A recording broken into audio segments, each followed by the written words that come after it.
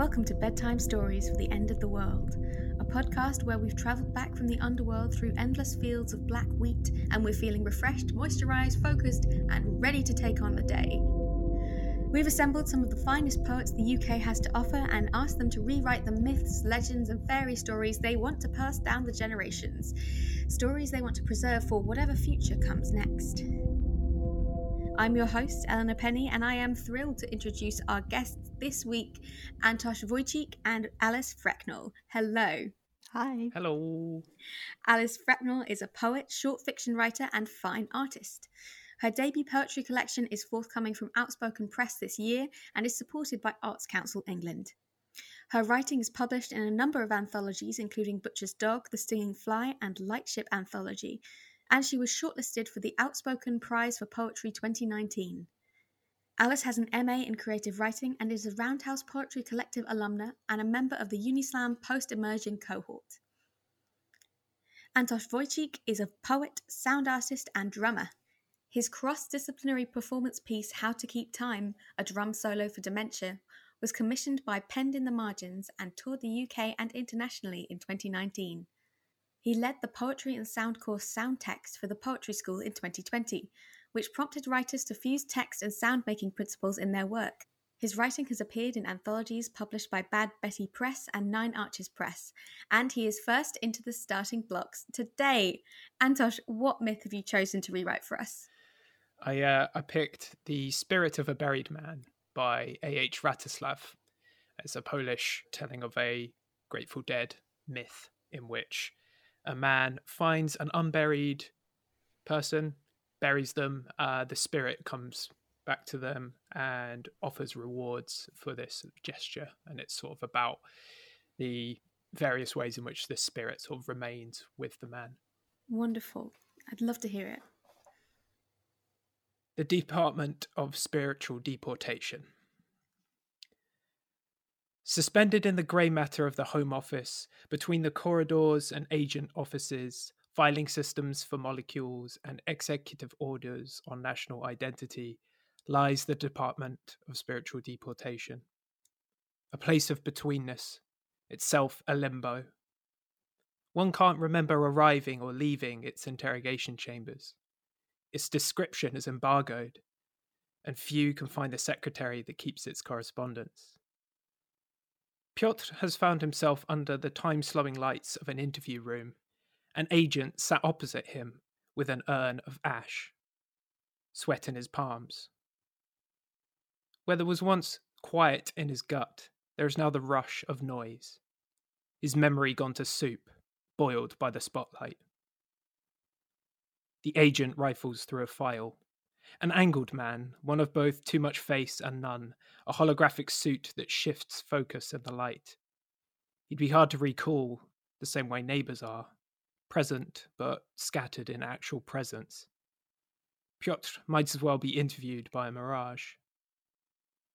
Behind one-way glass stands the spirit of an unburied man, wearing a parachute and a trooper's uniform. A humble soul, looking into his own hands as if they were enthusiast magazines. "Polish?" asks the agent, a routine voice that paper cuts to the bone. "Yes, Dad's side. Mum's English." "Been to Poland much?" "Couple times. Good fish there." Puddles in his palms. He presses them into his knees. He can hear leaking sounds in his ears. "This is already an arduous process, but you've complicated it further by carrying out this cremation. I didn't really know what to do." The agent raises his hand. "An unorthodox method of laying an unburied man to rest, I'll say that." He flicks the urn. It rings like a dinner bell. "In some ways you did us a favour. We don't want a spirit dwelling who's not supposed to be here. If he was a Brit, it'd be different, but he's not and you're not, so this is complicated." Something like the stone of a fruit landing in the lake of the gut. Something unswallowable. A small, weighted drop of the infinite. He landed in your cherry tree, the agent asks. The cherry tree. His route to this place and his home before. Tend to something that bears fruit and maintains sanctuary. His Chaddock grew gooseberries, his papa strawberries. It had taken him a while to find a place with a garden that had the right soil, but eventually he could grow the cherry tree. It was the quietest thing he knew. Pyotr looked to the spirit behind the glass. He's inspecting the parachute, the glowing sheen of its silk. Is he stuck with the parachute? Unfortunately. You should have taken it off before you burned him with your tree. It's hard in the moment to think clearly, after losing a large part of yourself. The thing that maintains the everyday. The tree's your parachute, I get it. Think of this as you winging the spirit. Of course, it's the smoke of the cremation that drew us to you. Smoke. A church bell ringing in the wind as the last standing church rests in the smoke of powdered Warsaw. That's where Stashik was dropped, right? Paratroopers dropped in the smoke of Warsaw, as it was shelled, like they were designing a new desert. And you have a history of pyromania? Pyotr did burn things. On weekends, the papers, wood left over from old furniture, burnt things no longer useful. Not bodies. You're supposed to wait and see if the spirit shows up, is all. That's why his memory is gone. He doesn't even know he's supposed to give you blessings. Too many stones falling into his gut. He's sinking. Pyotr tries to recall photos of Stashik from his baptism albums, but it's all ash and smudge in his head. The agent continues. The spirit is an ex-paratrooper, presumed to be from a Polish independent parachute brigade. That's hard to be certain. The uniform doesn't really translate well into the spirit plane, if their memory's not so intact. We're running on the basis his body had been adrift since the war, was probably lost or shot down, and he'd been seeking out ancestors. My Baptist brother, Stashik, he never came back from a drop in the war. It could be him, but I wouldn't dwell on it. Keeps this process cleaner if you just think of him as some lost spirit of a Polish guy you put to rest. Family's messy when it comes to the dead. The stones are taking root. Underwater trees beginning to bloom.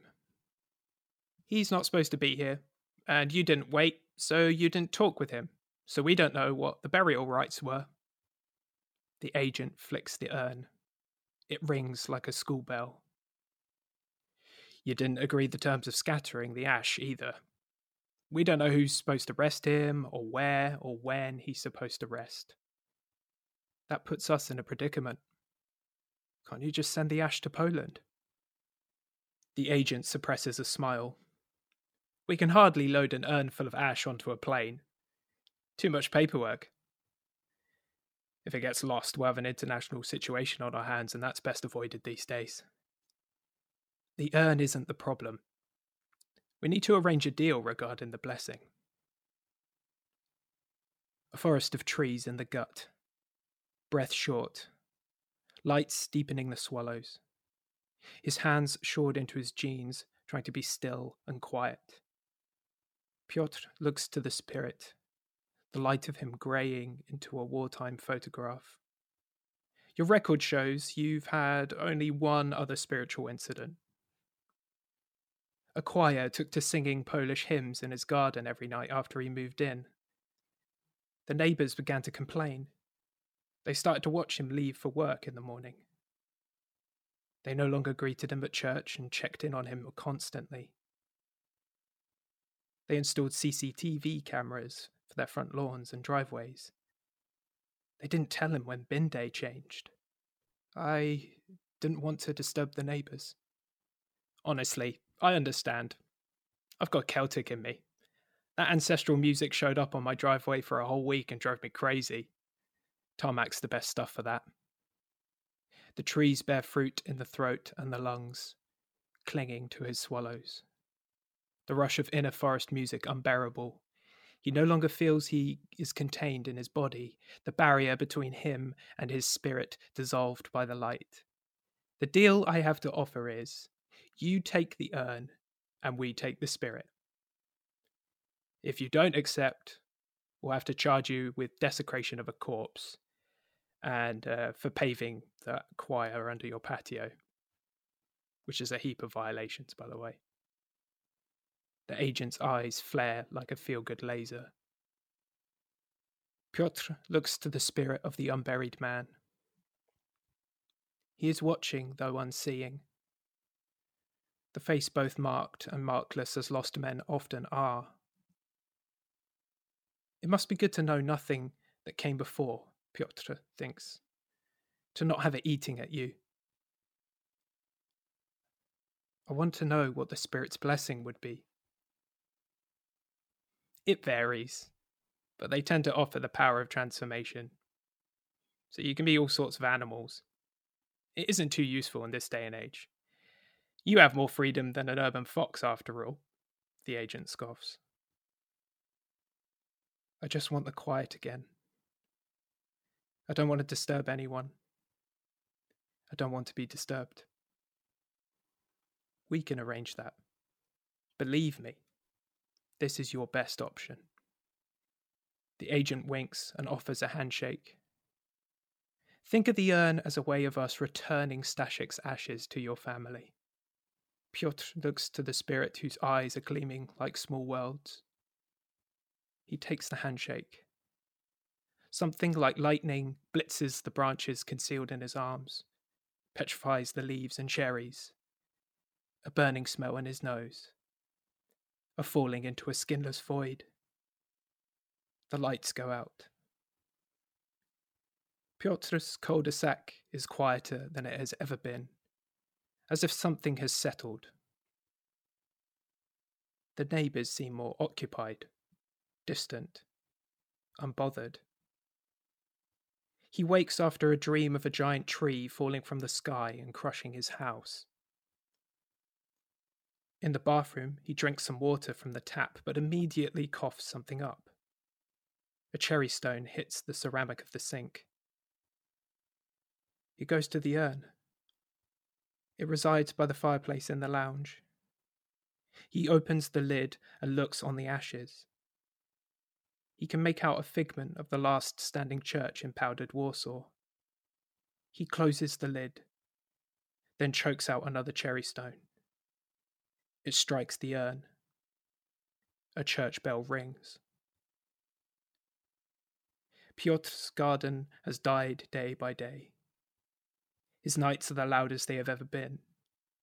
He becomes sleepless, the ring of the bell still in decay. He takes the urn to the garden, empties the ash where the cherry tree stood. He plants the stones from his gut into the soil. A voidal ringing in his ears. He prays for the noise to let him rest.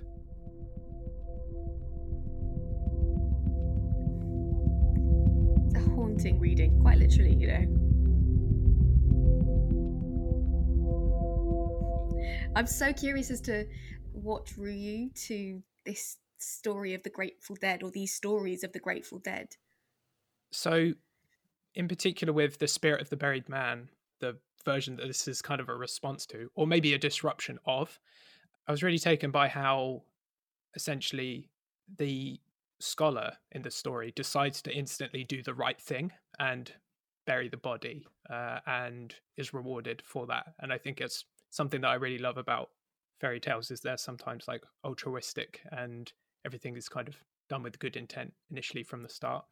And I kind of wanted to play with the idea, disrupt the idea, and see like what happens if, for instance, this unburied body and its spirit finds someone who is unwilling to help it and actually wants to kind of self-preserve as opposed to sort of resting the spirit, which sort of then evokes this whole story that sort of happens for Pyotr basically to trade the spirit of the unburied man and effectively, I guess, like assimilate or have a quiet life again. you know. There's something so sort of irreverent and at the same time sinister in this department of spiritual deportation. Can you tell me a bit more about that? Yeah. Well, I've been profoundly disturbed by how our own Home Office has been operating over the last forever, in effect. The kind of disregarding of human rights, effectively. And I think I kind of got a bit worried about the fact that, in some sense, I feel if we're able to treat people like that when we're here on Earth and we're in the sort of the everyday existence and humanity is kind of up for question, I think there's a bit of a spiritual cost that comes with that. And I've just sort of wanted to take it to a kind of logical conclusion, like, would the Home Office actually even try to bureaucratize basically spiritual immigration as well? Like, if they could extract energy from it or like a resource from it, would they do it? And I think they would. So it's it sounds like a safe bet, doesn't it? I realize I'm making my political stance very clear here, but like, I think about my kind of assimilated Polishness and that I'm safe in a certain regard, and I kind of wanted to see what would happen if I basically like disturbed someone who had tried to assimilate themselves but was never going to be seen as British, whatever, and that the Home Office could in effect offer him Britishness if he trades in this, this spirit. And it feels like it would be something that they would do.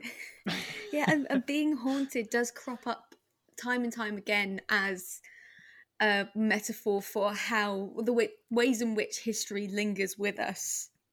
And that's why I find it so interesting that this spirit you chose is a soldier. He's a ghost of like past violence. Yeah, I kind of wanted to choose someone who'd effectively been kind of adrift. In my head, he's sort of been unstuck from time as well. So he sort of has been an adrift body temporally and somehow ended up in Pyotr's reality. Yeah, I think I wanted it to kind of strike at the core of basically what Pyotr was sort of ignoring about his own family, I guess. It's kind of loosely based on like my biography. Like, I had people in my family line who served in the paratrooper unit and didn't come back from their runs, but I don't really know about it because it's not talked about. So I kind of wanted to instill it here, and like why it might be a case for sort of complacency and just not really actually thinking like, do I try and save the spirit or do I just try and have my quiet life? Yeah, there is a lot in there about the uncertainty of memory and historical fact when it's preserved within those family units where like so many other things are at stake. Alice, what do you make of this sort of semi-haunting? I think it's fascinating. I think the way Antosh handles it in the piece is really interesting, and this sort of sense of unrest at a moment that we think of as rest. Death is such a complex thing, and what goes with someone in that moment, I think, is something that's really complicated, and what stays with us is something that's really complicated. So yeah, I really love the way Antosh has sort of handled that in the piece. And that, I think, is a lovely moment to think about what story you've chosen for us, Alice. I've chosen Peter Pan by J.M. Barrie, the boy who goes to Neverland and refuses to grow up.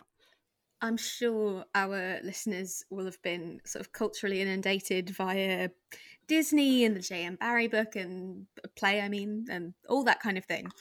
But for those who might have missed out, can you give us a few match highlights of what Peter Pan is about?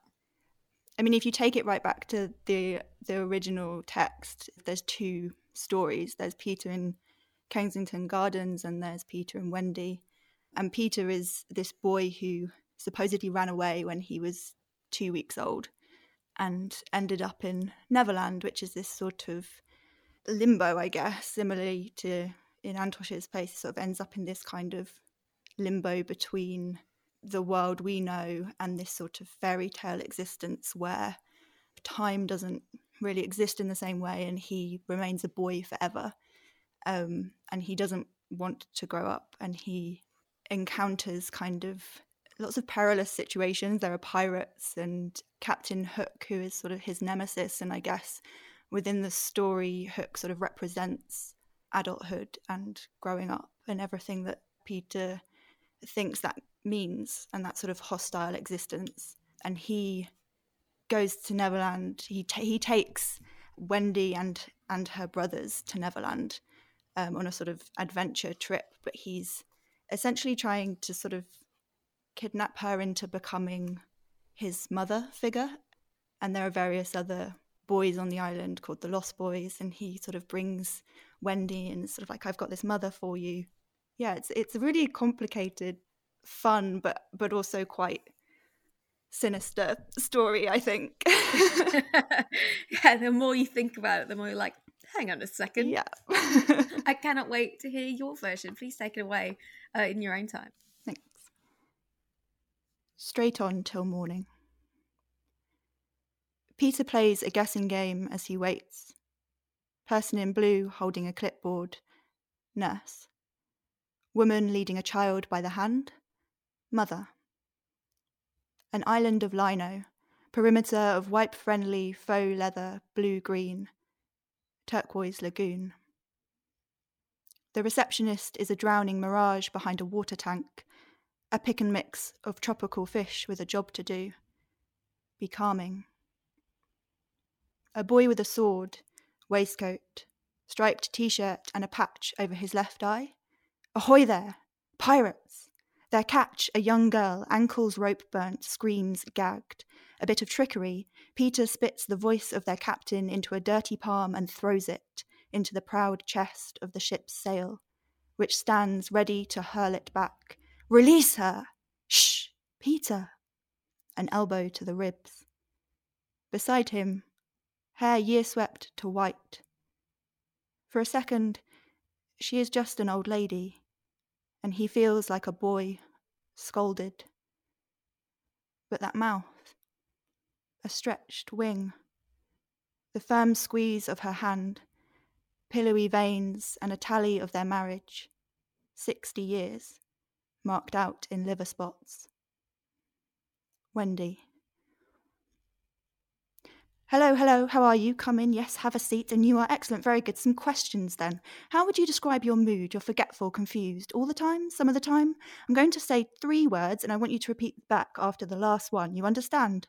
Bulldog, marrow, truck, you understand? Clay, cat, cacophony, bit trickier there. If I hold up these cards, can you tell me what the picture is? What the image is? Free. The captive jumps overboard, hitches a ride on a mermaid's fin heading straight to shore. The captain finds her gone, the sky bleeding red. A packet of pills, and a tired mind backed against a wall, doctors with pencil markers at the ready to measure the rate at which he's growing downwards, into childhood, into a kind of never place. Resistance of bone, blade slicing clean through thud of a hand landing, twitch of a tiny finger. The crocodiles fed. Peter raises his knife, crows his victory over the captain. Second drawer down in the dresser. Child's laughter and a shadow. Peter opens it a crack and gone, just like that. Missing, 6-foot shadow of a man. Last seen at sunrise, making its way east across the carpet, proud shoulders. If found, please call the below number with a clear description. No time wasters. Note, flighty. Approach with caution. Nothing but wool blend shades of green, in neat layers of 3. The colour brings out his eyes. He lifts a jumper, gentle to keep the breath in it. Dresses at the window, a soft scratch against thinning skin. Something muddy, crusted to the collar. Outside, a dog walks a pram. Peter tries the lock. Fingertips unfeeling, knuckles bulbous. He moves like a puppet of his late father. The captain lives then. Show yourself. From the cuff of a sleeve, a silver glint. In place of his severed fist, fused metal, a single sharpened hook, forever summoning. On good days, Wendy's voice breaks through, a quiet note calling him home, and Peter finds himself an old man, though giddy as a boy and a little bruised from the journey, her expression a knot.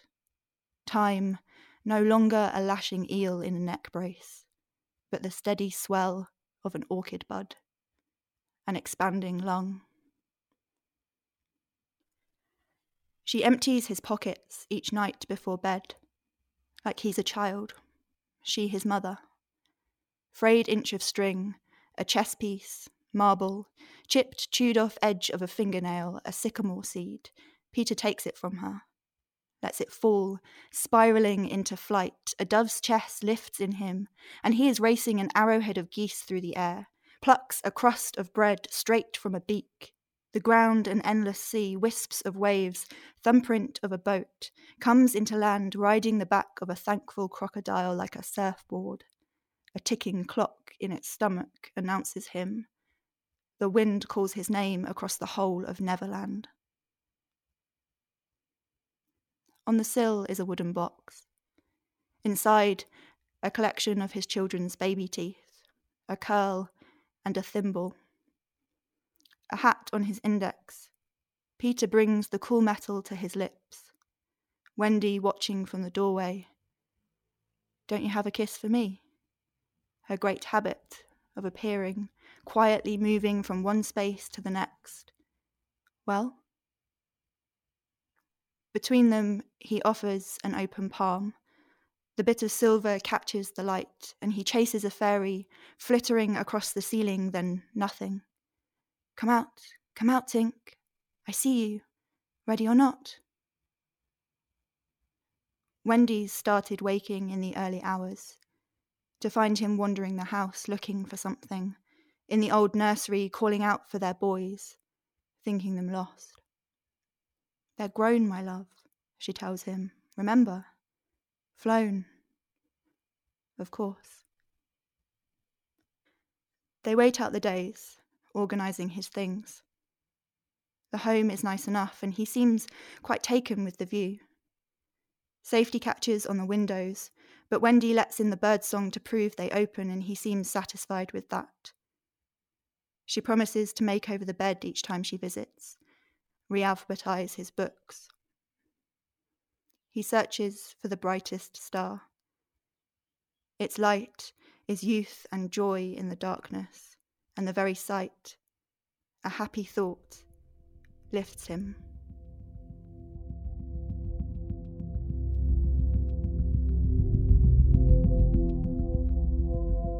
That was absolutely beautiful. Thank you. Thank you. You were talking just now about how in the original story there's something sinister or melancholy to be mined there that we don't often pay attention to. Can you talk me through a little bit of your thinking around that in this poem? Yeah, so my version, I guess, however you want to kind of refer to it, sort of looks at aging and dementia, two things that like so often go together, and Neverland as a sort of place of escapism, I guess, that the mind goes to. But I think something that I was quite interested in when approaching this and approaching that sort of sinister aspect of the mind, I guess, is how much of it is sinister and how much of it can be seen as like a refuge, I suppose, and that there are little glimpses of joy in escaping to different places or in forgetting, or I think living with dementia or living with someone who has dementia, it's about those kind of fleeting moments of happiness often, and it sort of doesn't matter. So I think that was something I was really interested in, sort of exploring a bit, this space between two things that at times feels sinister and at times feels uncertain, but can also be a place of kind of fun and joy and exploration. Yes, you flick very sort of quickly and naturally between the freedom and the carefree existence of childhood, beginning of life, and something that's also joyful but maybe tinged with a little more sadness at the end of life. I guess, why was Peter Pan a way for you of telling that story? I first became really fascinated with the story of Peter Pan when I was at university, and I studied the book as part of a children's literature module. And there's a sort of reading of the book where Neverland is this island of dead children, which is an incredibly kind of dark reading of the book, but one that just really fitted for me and made a lot of sense in, within the text. And even rereading it to sort of do my research for writing this piece, I'd forgotten just kind of how sinister it was. And but yeah, so that idea of Peter Pan and death has kind of always, since then, been quite interwoven for me. And the idea that actually all the lost boys are dead. And then I was having a conversation about that with my sister, actually, and sort of talking about that concept and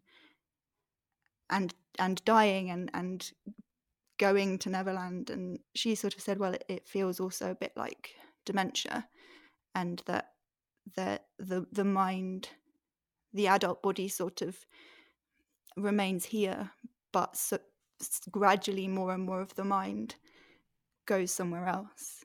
And often we see people who have dementia, it is those earlier, longer term memories that they return to, and it's the short term memory that sort of gets obliterated, really. But those memories of childhood are often really vivid still. So that for me really spoke to this story as well.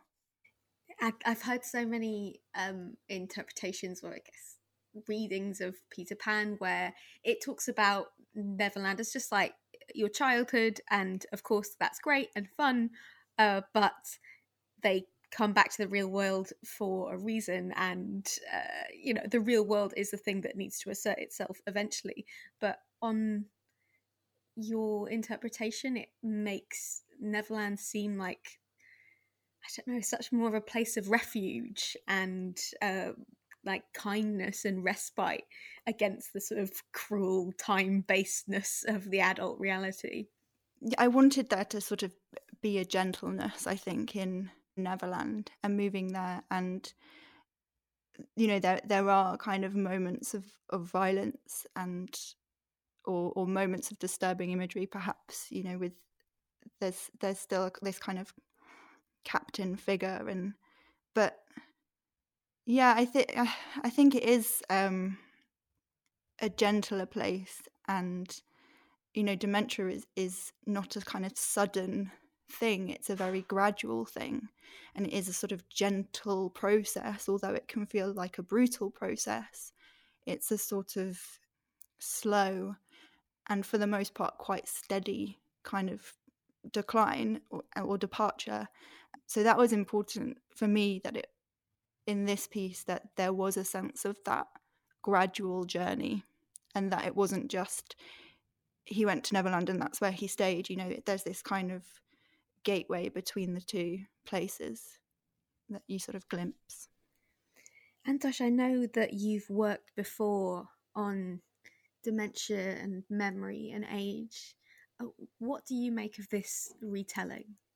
I think I was really struck by actually the gentleness and the care that is and trying to preserve that, because what I really love about your telling of this, Alice, is effectively how much we see the people around him, like kind of trying to get through and trying to there's always that sense of you're trying to communicate with the reality that Peter's like seeing, right? That the person who has dementia is sort of seeing, and trying to not like actually disrupt it, but also maintain your narrative for them. And I just love the moment basically towards the end when Wendy's sort of saying, "They're grown, my love, remember, flown," and the happy thought that lifts him at the very end.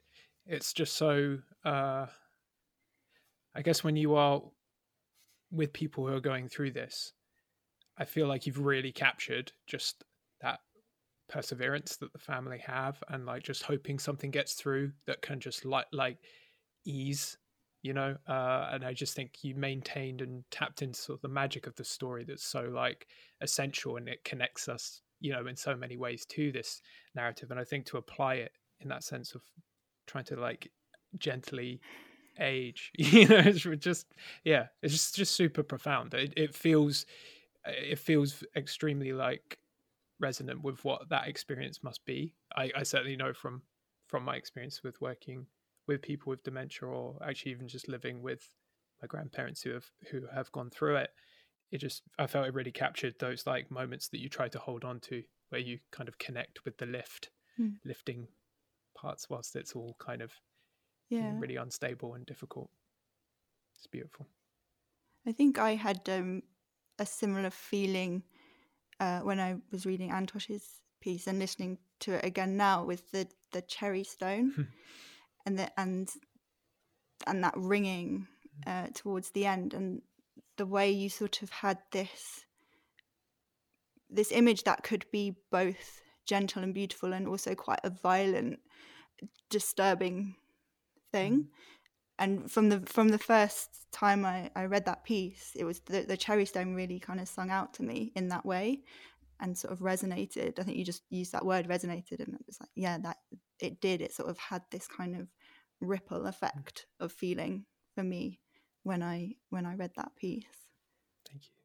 And that, I think, is where we may have to leave it.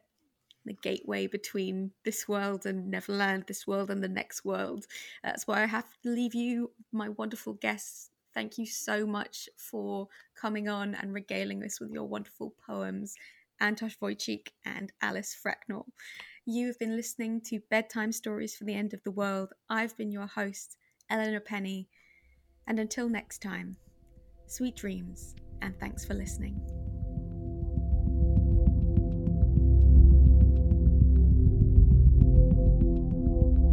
This project is funded by Arts Council England and supported by the good folks at Spread the Word. Our project producer is Tom McAndrew, and our podcast producer is Maya Bosworth. We have a book out also entitled Bedtime Stories for the End of the World. It's illustrated by the artist Inquisitive and published by Studio Press. To get your copy, you can go to our website, endoftheworldpodcast.com. There you can also explore all our previous episodes and find out more about our writers and their stories. You can find us on Facebook, Twitter and Instagram at Goodbye World Pod.